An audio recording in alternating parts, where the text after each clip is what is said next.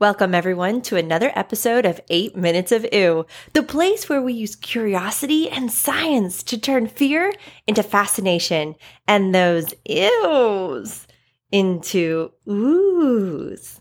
Oh, by the way, I'm Miss Mallory, the curious conservationist and self-proclaimed grossologist. Let's get started.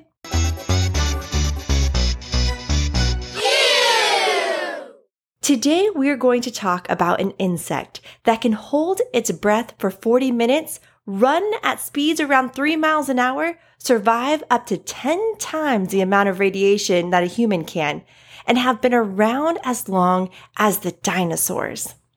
Any guesses? It's cockroaches! Now, I know it's easy to hate on these creepy crawlers. They skitter and scurry. They're disgusting, disturbing, and seemingly indestructible. And if you're thinking this episode might be too gross, just hang on. I only need 8 minutes.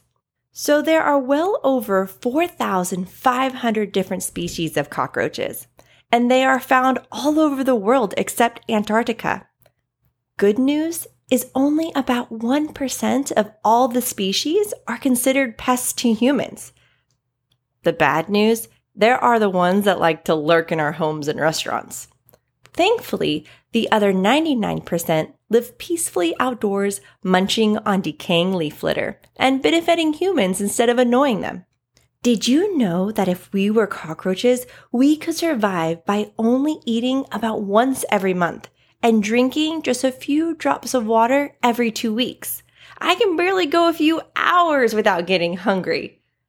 And sure, some cockroaches are really gross, but the facts, even though gross, are also really cool. For instance, have you ever heard the phrase, "don't go losing your head" when someone is trying to encourage you to keep your cool? Of course, they don't mean that you're literally going to lose your head. That's not something we as humans have evolved to do. But a cockroach, on the other hand, can survive an entire week without a head, since they don't need a mouth to breathe. Like other insects, cockroaches don't have lungs. Instead, they breathe through a network of tubes called tracheae. They pull in air through these holes called spiracles that are located on their sides.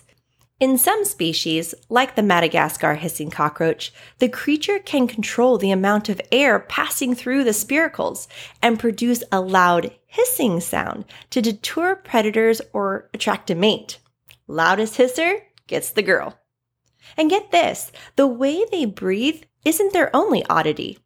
Their BFF is a special bacteria that gets passed down from mama roach to baby roach. But I bet you won't be hearing a song about these guys. These beneficial bacteria live within special cells of the cockroach.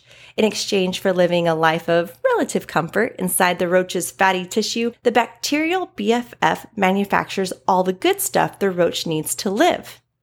Speaking of mother roaches, there is a very special mother roach in Hawaii known as the Pacific beetle cockroach. While most insects lay eggs, this mama incubates her eggs inside her body and gives live birth. Even more amazing is the fact that this cockroach provides her wee ones with a nutritious, milk-like substance, much like mammal mothers do. Scientists that are studying this roach milk found out that it is surprisingly similar to the cow milk that you put in your cereal. The milk created by the insect packs quite the protein punch and possesses 3 times the calories of buffalo milk, which is much higher than cow milk. And it's jam-packed with tons of essential nutrients to grow big and strong. The best part, it won't spoil or require refrigeration. Move over, Miss Cow. Hello, Miss Cockroach. So even if you were convinced to have some cockroach milk with your cereal, would you be willing to have cockroaches for lunch? Many people in tropical locations enjoy eating insects by either deep frying them or roasting them on a stick. Cockroach kebabs, anyone? While you may gag at the thought, many countries indulge in these nutrient-rich, 6-legged power snacks. Sure, it may sound gross, but rest assured knowing that they are considered to be rather healthy when prepared properly.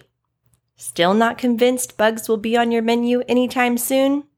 Well, chances are they already have been. The chance that you have already eaten a cockroach, or at least parts of them in your lifetime, are pretty high. Not on purpose, of course. Studies suggest that the delicious chocolate bar, cheese, peanut butter, popcorn, or other snacks we all know and love may have trace portions of an insect inside them. Gross, right?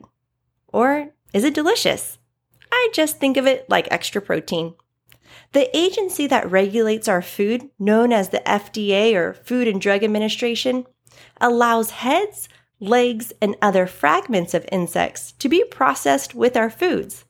Maggot parts can be found in canned tomato and fruit products, mites and mushrooms, insect heads and fig paste. You get the point. If you have ever eaten anything out of a package, you probably have consumed a bug in some way. If that freaks you out, then you may want to skip the chips and go for a piece of fruit next time you want a snack.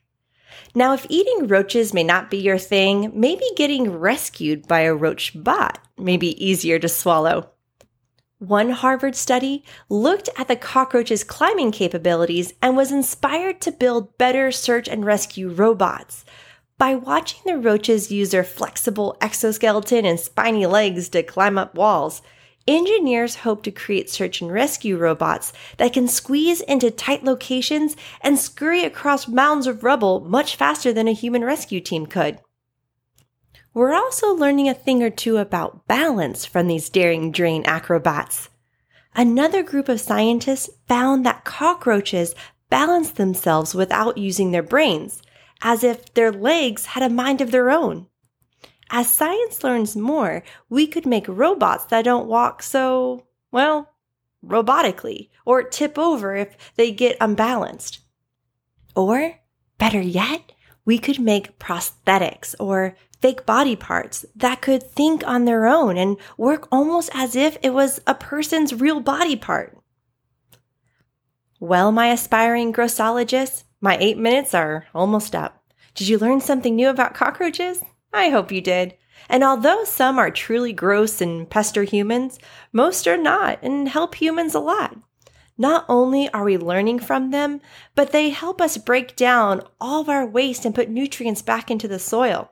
They're also a really important part of the food web, providing nutritious meals for animals like lizards, birds, humans. Just kidding. I'll let you decide on that one. Thanks again for joining me, and don't forget to subscribe and set those notifications so you don't miss the next 8 minutes of ew. Until next time, this is Miss Mallory inviting you to step outside and adventure. Bye, everyone.